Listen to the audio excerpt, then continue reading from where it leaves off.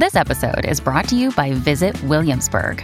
In Williamsburg, Virginia, there's never too much of a good thing. Whether you're a foodie, a golfer, a history buff, a shopaholic, an outdoor enthusiast, or a thrill seeker, you'll find what you came for here and more.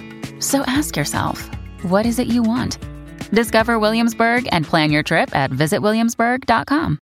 Another day is here, and you're ready for it. What to wear? Check. Breakfast, lunch, and dinner? Check. Planning for what's next and how to save for it? That's where Bank of America can help. For your financial to-dos, Bank of America has experts ready to help get you closer to your goals. Get started at one of our local financial centers or 24/7 in our mobile banking app. Find a location near you at bankofamerica.com/talktous. What would you like the power to do? Mobile banking requires downloading the app and is only available for select devices. Message and data rates may apply. Bank of America N.A., member FDIC. When you need mealtime inspiration, it's worth shopping Kroger, where you'll find over 30,000 mouth-watering choices that excite your inner foodie. And no matter what tasty choice you make, you'll enjoy our everyday low prices, plus extra ways to save, like digital coupons worth over $600 each week. You can also save up to $1 off per gallon at the pump with fuel points. More savings and more inspiring flavors make shopping Kroger worth it every time. Kroger, fresh for everyone. Fuel restrictions apply. Welcome to the New Books Network. Hello, everyone. I'm C.P. Leslie, the host of New Books in Historical Fiction, a podcast channel on the New Books Network. Today I'm speaking with Susan Stokes Chapman about Pandora. It's probably a fair bet that our listeners have at least heard of Pandora's box. Sealed by the god Zeus, it was a gift to the first woman created by the gods of Olympus, with the commandment that she never open it. But as every novel reader and movie lover knows, if the characters who received such orders actually obeyed them, there would be no story. Sure enough, one day Pandora's curiosity got the better of her, and she lifted the lid of the box, releasing into the world all the evils that beset humanity to this day. The only thing left in the box was hope, which some have seen as the cruelest aspect of this dire fate. Susan Stokes Chapman takes this ancient story and builds it into a late 18th century setting. She begins with the discovery of a shipwrecked treasure. Samson, the Scilly Isles, December 1798. He had not allowed for the weight. The cold he anticipated, the water's sluggish buoyancy, this too he considered. The darkness? The lantern does well enough, and his memory allows for shortfalls in sight. But the weight, this is something else altogether. The lantern itself is manageable. It is bound to his wrist with thick twine, affording movement in both hands, but it pulls down uncomfortably on his arm, and the salt water stings where the twine has already rubbed the skin. The ropes looped under each armpit, one for the salvage, one to raise him again, are cumbersome, but they help balance his body as he descends. The sinking weights, too, though bulky, can be endured. The problem is the harness. Strong tin plate. Domed and airy around his head, further down it constricts his torso like an unforgiving corset. On deck it did not feel so heavy. Below the surface, however, the restrictive leather suit, the iron hoop skeleton that pinches meanly, together with the pressure of water and the winter currents, he will demand more money once the job is done. And now, please join me in welcoming Susan Stokes Chapman. Hello, Susan. Thank you for agreeing to chat with me today. Hello, Carolyn. Thank you so much for having me. Pandora is your debut novel. Could you tell us a bit about yourself, what you did before, and how you came to write fiction? Sure. So I grew up in the Georgian city of Lichfield in Staffordshire, UK. I basically always had kind of a bit of a booky sort of attitude. So after school, I then went on to study English and education at Aberystwyth University, which is in Wales. I then went on to study an MA in creative writing, which I think is where I specifically made the decision to pursue my dream of writing historical fiction in the Georgian period specifically. But as with most people, once you left university, you had to go and get a job. So I basically worked in higher education, both in the public and the private sector. So I worked a lot with students, kind of advising them in an administration capacity as well. I later went back to Aberystwyth University to work in their student liaison department, and that involved visiting schools and colleges to talk about university and everything that's involved. But my love was always English literature, as I said, and I was writing novels pretty much the whole time I was in those jobs until finally I got the publication deal in the UK for Pandora, and it's enabled me, luckily, to write full-time now. And I live in North West Wales, so in the Snowdonia National Park. And there we are. That's a very kind of encapsulated snapshot for you. Well, congratulations on getting that project. It would be lovely to write full-time. What drew you to the story of Pandora's Box? Specifically, what made you want to use that story as the basis of a novel? Well, I think since 1995 and having watched the BBC adaptation of Pride and Prejudice, that was when I was first made aware, I think, of the Georgian period. Back then I was either 9 or 10, I think, and I was watching it through very rose-tinted glasses, so to speak, so I wasn't fully aware of the nitty-gritty, kind of dirty underbelly of Georgian life. But it did encourage me to read and research the era quite a bit. So I always knew as a writer I was going to write Georgian set fiction. And to answer more specifically that question, I am often asked, why did you decide to kind of mix ancient Greek myth with the 18th century? Initially, the idea for Pandora was very much a kind of light bulb moment. I'd recently had my last novel, which I'd worked about 10 years on, rejected by an agent, one of many rejections. And I was actually driving back home from one of the colleges that I'd been teaching in for Aberystwyth University. And the idea of Dora and Hermes the magpie just popped into my head, and alongside it, the Pandora box myth. Now, I think it's the sort of myth that we're all aware of in some sort of way. It's the first human woman created by Zeus. She was given a box and told not to open it, but she opened it anyway and unleashed all the evils of the world, leaving hope trapped inside. So the concept of it was known to me and must obviously be known to everybody, but I started researching it and thinking, how on earth can I actually place a Greek myth into Georgian London? But it is actually surprisingly easy. So essentially, the Georgians really were fascinated by the ancient world.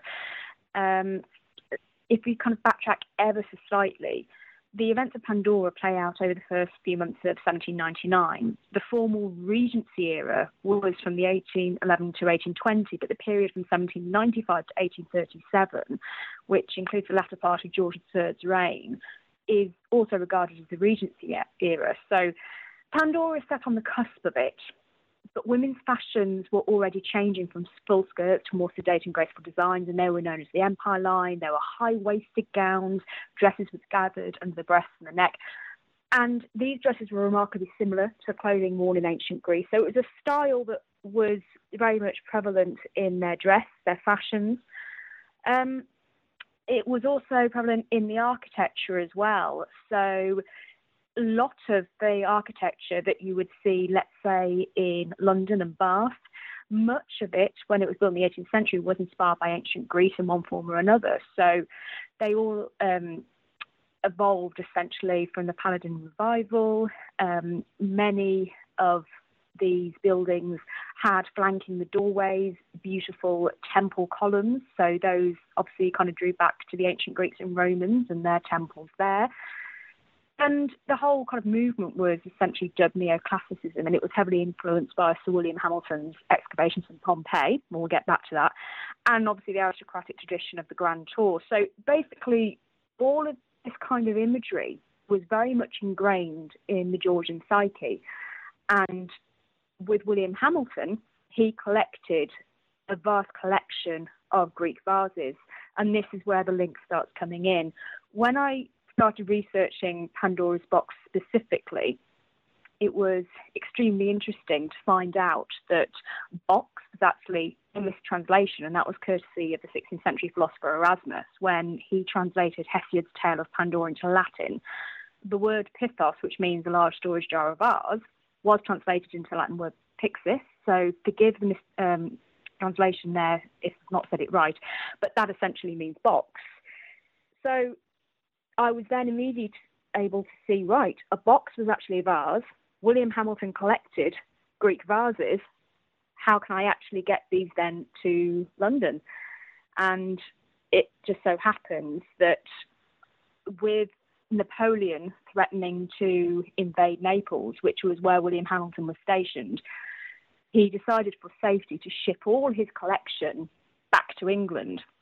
And that's the irony of it. He was trying to keep them safe, but the ship that he shipped them on, the HMS Colossus, actually sank on the outskirts of England, just off the Isles of Scilly.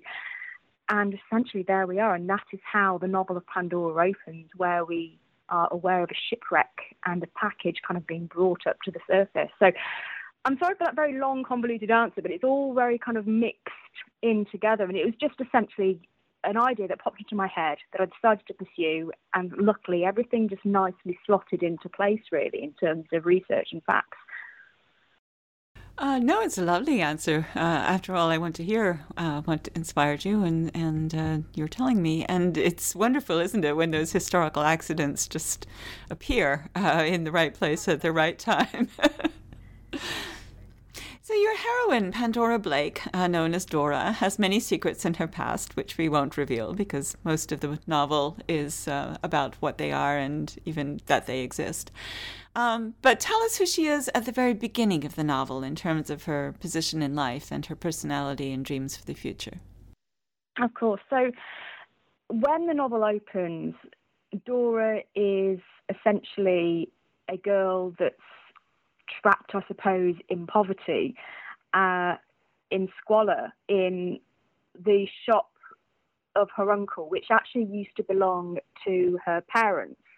They were very kind of celebrated archaeologists that they died tragically in a dig gone very, very wrong many years before. And Hezekiah, her uncle, has taken the shop over, but he's essentially kind of ruined the reputation that was there, and instead of genuine antiquities, he now sells forgeries.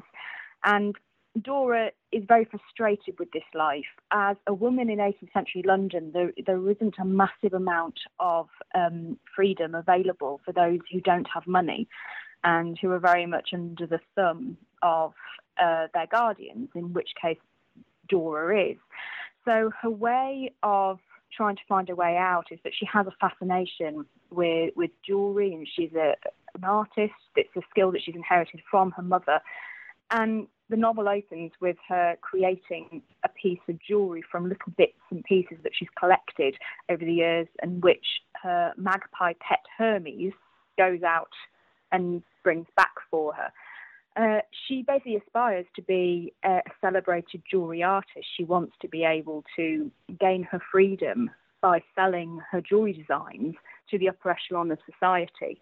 And she's hoping basically to make a name for herself so she can be free, so she has money to escape the clutches of her uncle, who she just doesn't get on with at all. He treats her quite cruelly. No abuse or anything like that, but he's just very unaffectionate. He clearly doesn't want her there, and he's just using her as a means to an end. So she essentially wants to be free, and it is very much a story about freedom, I think.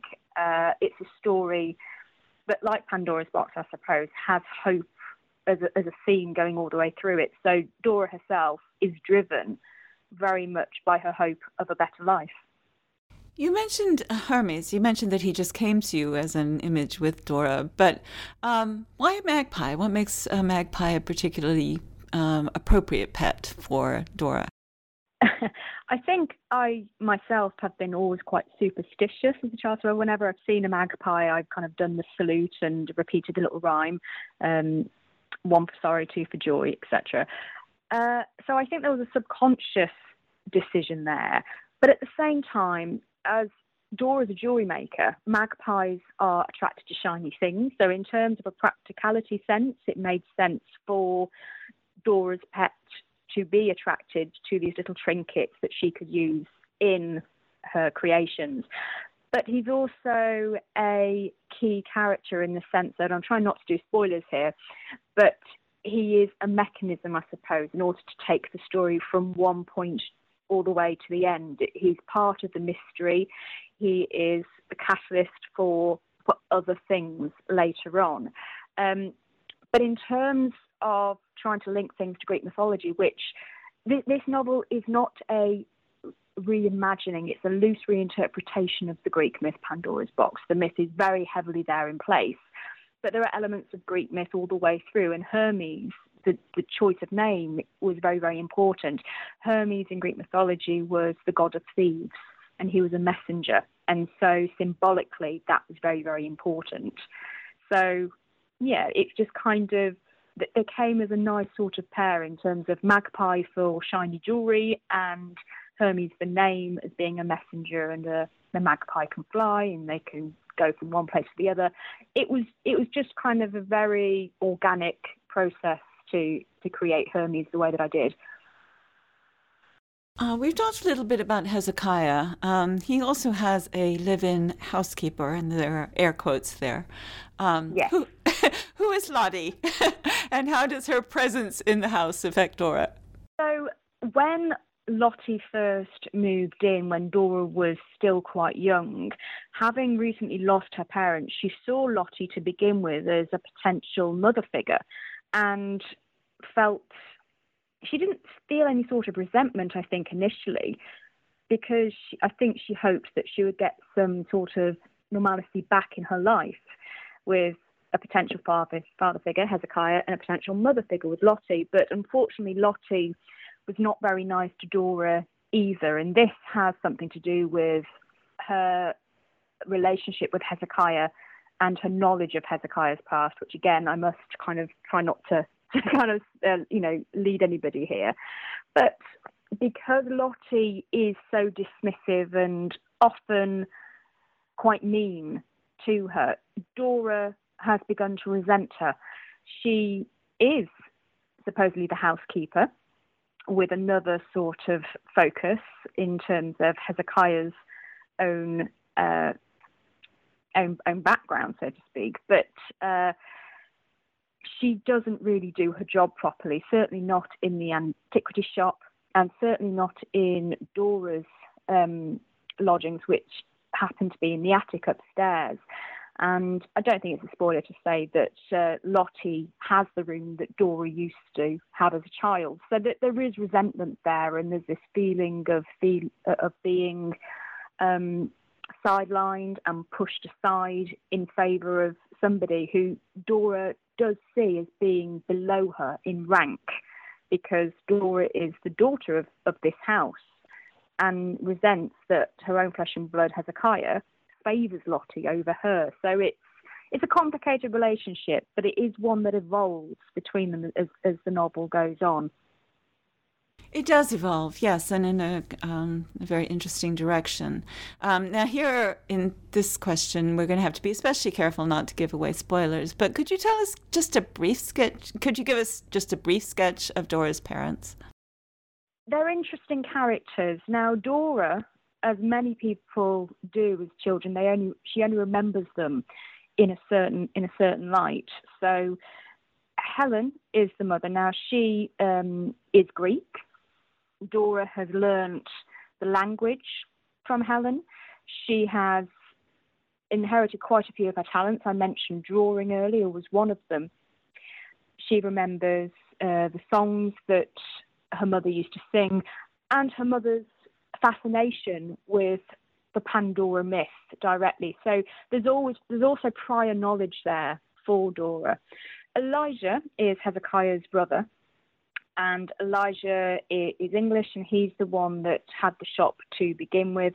And their parents met when they were very young via Hezekiah, and it's a family intrigue. Let's put it that way. There are reasons for Hezekiah's actions. The story begins with a locked door. I mean, not the actual story begins with the sinking of the Colossus, but Dora's story begins with a locked door. What makes Dora so determined to find out what lies down in the cellar, whatever the cost to herself? Simply because her uncle's being extremely suspicious about the way he's handling the shipment. So Dora already knows that the items that Hezekiah sells in this antiquity shop are forgeries. She knows this. It's part of where her resentment comes from, that Hezekiah has been so blasé about the gift, essentially, that Dora's parents gave him, which was the inheritance of the shop. And Dora had hoped he would treat it in the way that it deserved to be, but he hasn't. So he's essentially shamed the Blake name by letting the shop go to rack and ruin, by selling such dodgy items. And when this one particular shipment turns up at the door, Hezekiah is so determined that Dora doesn't go anywhere near it, so determined to ensure that it is locked down in the basement and nobody else goes down there except himself and even Lottie to a point, that she is immediately suspicious of this. She knows what he's up to in many sense, but he's never kind of necessarily hidden anything from her before, not that she knows of. So this kind of extra seedy kind of behaviour from him is incredibly intriguing to Dora, and that's why she wants to get to the bottom of it. It's around this point, and we're still pretty early in the book, when we meet Edward Lawrence. Tell us about him, his social standing and background, but also his personality and aspirations, again, at the beginning of the story. Yeah, well, Edward never actually was going to be in the novel at all, but I kind of got to chapter 5 of the first draft and realised that I couldn't take this story through on its own with just Dora as the point of view. The reason for that is, again, because of female agency in the period. Females were strong, they were talented, but they were very much penned in by the social norms of the era. And again, men tend to have a very leading relationship with women in the sense that their freedom was taken away in terms of marriage or guardianship, that what belonged to a woman was actually a man's, and she had no kind of say in herself. So to take the story through to its conclusion, Dora couldn't just stay in the shop. She needed some sort of background help, and that was when I conceived of Edward Lawrence. But the thing what I always wanted to do with this story is make sure that the myth of Pandora, because many Greek myths are quite misogynistic, and women are cast often as the victim or a villain, I wanted to make sure that Dora had that agency all the way through. But so in doing that, I wanted Edward not to be... I think he's a strong character, definitely, but he's not the hero. Dora is very much the hero of her own story. So I needed to ensure that Edward had his own weaknesses, that he was a softer character. And by no means weak and soft are two completely different, different terms. Edward needed to have his own ambition. He needed to have his own dark past that he was trying to rise above of. And that's the similarity between Dora and Edward, and the reason why they're so sympathetic towards each other, I think, because they are both from a background that doesn't typically give them that freedom and sense of social standing that they both want, and they both have to fight for it. So Edward, he is the son of a stableman. He is adventurous and inquisitive in his own right, and has ambitions of being a scholar in his own right. He wants to belong to the Society of Antiquaries, and he wants to essentially kind of be an antiquarian and make that his living. Currently, he's working as a bookbinder in a shop, but he's very unhappy, just very frustrated with his life. But he is, I think, a very kind man. He's a gentleman, and he sees in Dora a kindred spirit, and he is keen to help her, as well as himself, I suppose. But it's a sweet relationship, I think, but I must always point out that Edward, while helping Dora in her journey, doesn't take over. He's very happy for her to be the one that takes the lead. And I don't think that makes him a pusher. I just think that makes him a very sympathetic character in terms of he himself as a reader, how we perceive him, but how Dora perceives him as well, if that makes sense. And how does he become involved in her quest to find out what her uncle has in the cellar?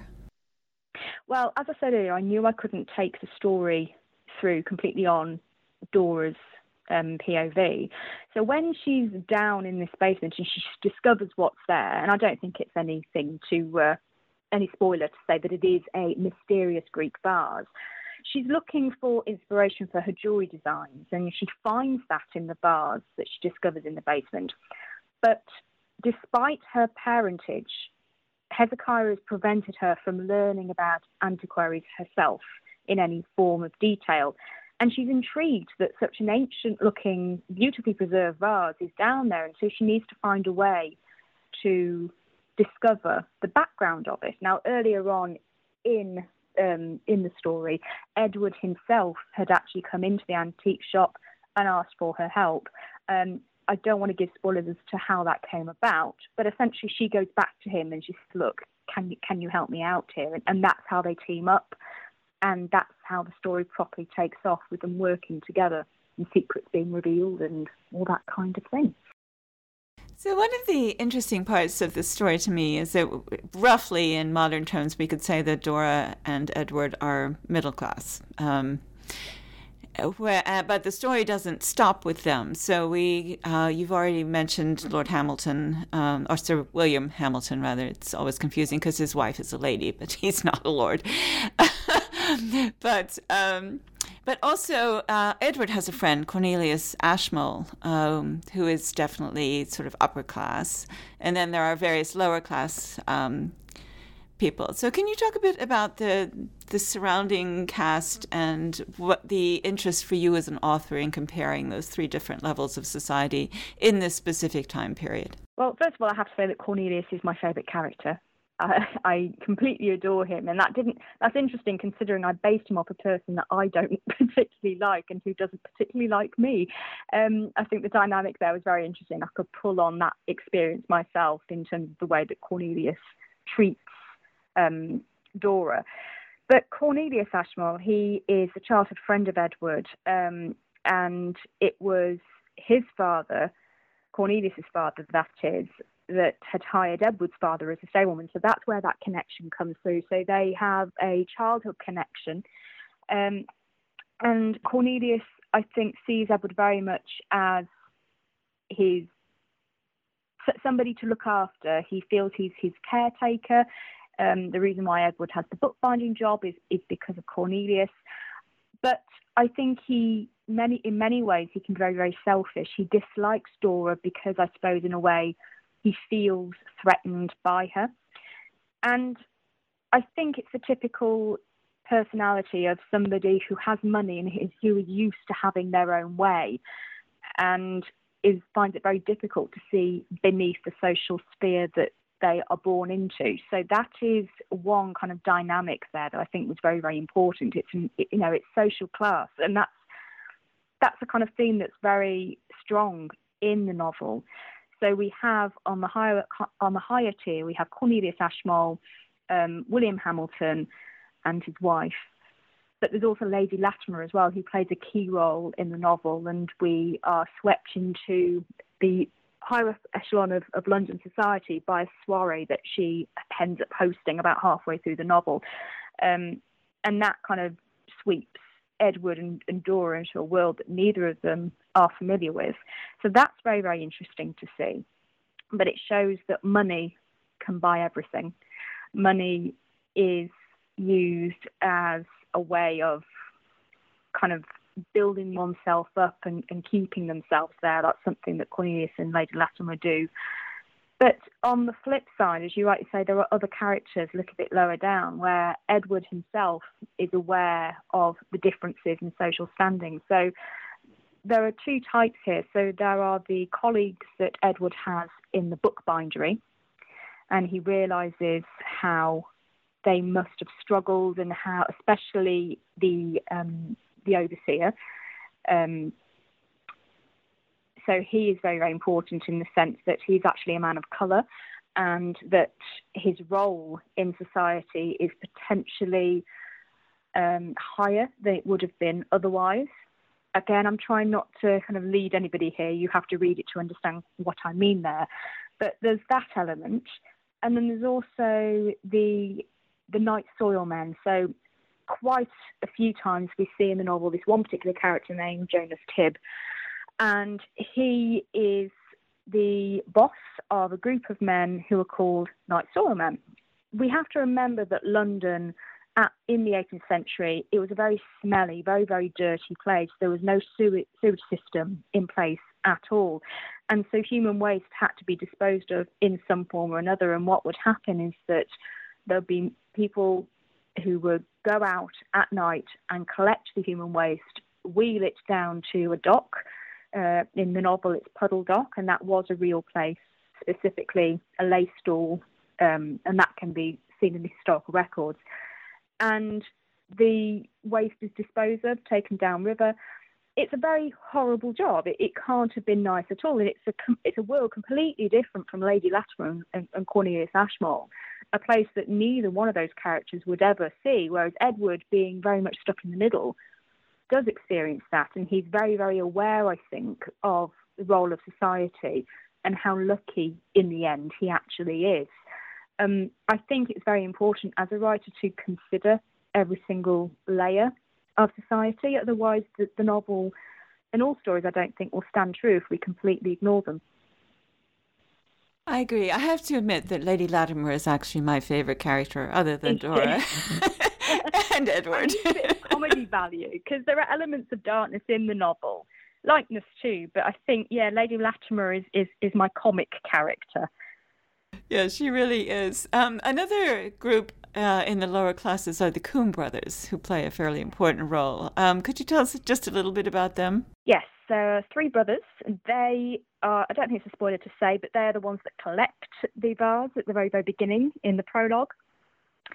But they are very superstitious characters. They believe, due to ill health since collecting the vase, that it is cursed, and they fall ill one by one, essentially.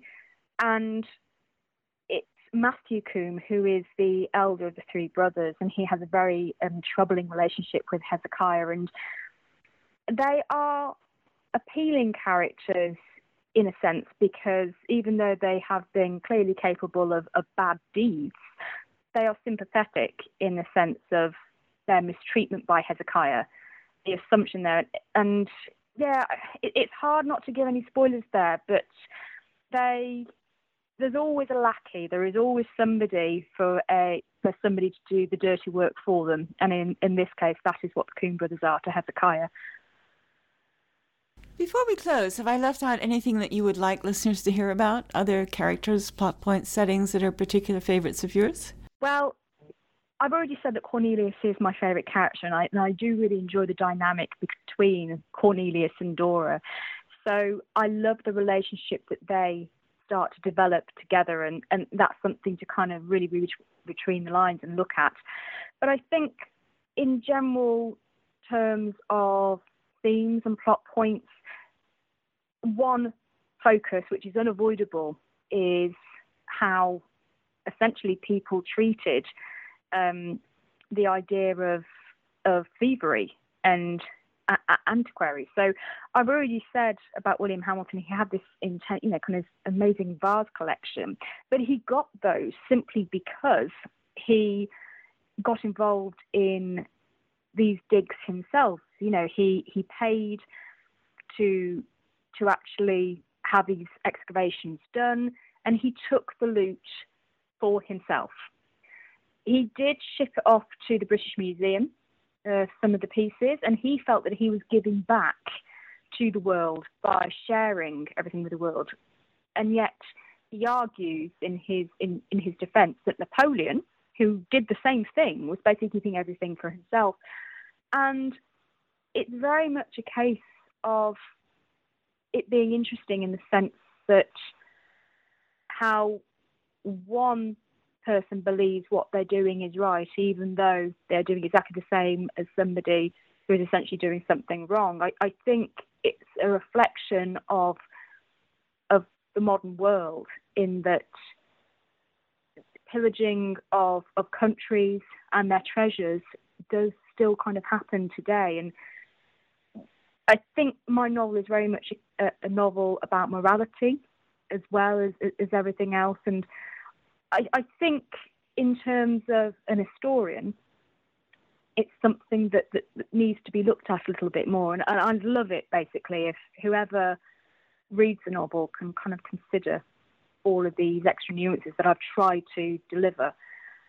There's quite a bit, I suppose, isn't there? But I hope whoever reads it will enjoy it, and also just to remind themselves that this isn't a Greek retelling. I'm not a classicist, so if you're expecting it to be a full first-person account of Pandora, the first human woman created by Zeus and the other gods, that's not what it is. It is a loose reinterpretation, but I hope I have given the Pandora of myths some agency through Dora Blake, and that my readers enjoy it.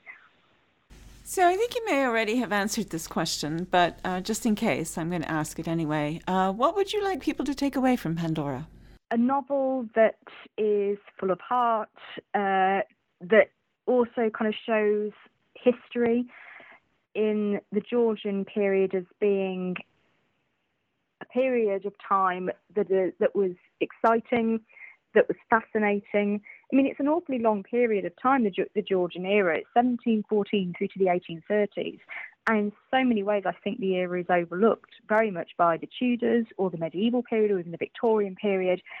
It's worth researching. So I hope that my readers will enjoy the mystery and the heart of the novel and the themes that are playing out in terms of the sins and, the hope that is kind of underlying the novel all the way through, but also be intrigued by the era and read up on it a little bit more. And what about you? Are you already working on something new? I am. So I think as a writer, I'm always going to be writing in the Georgian era. That is a given. This idea, it's still evolving. It's an idea that in the basics I have had since 2006, actually. But I am still trying to get my head around how to make it what I picture in my head. But essentially what it is, it's set in the 1780s in rural Wales, which is the area that I'm living now. And it will have elements of Welsh myth.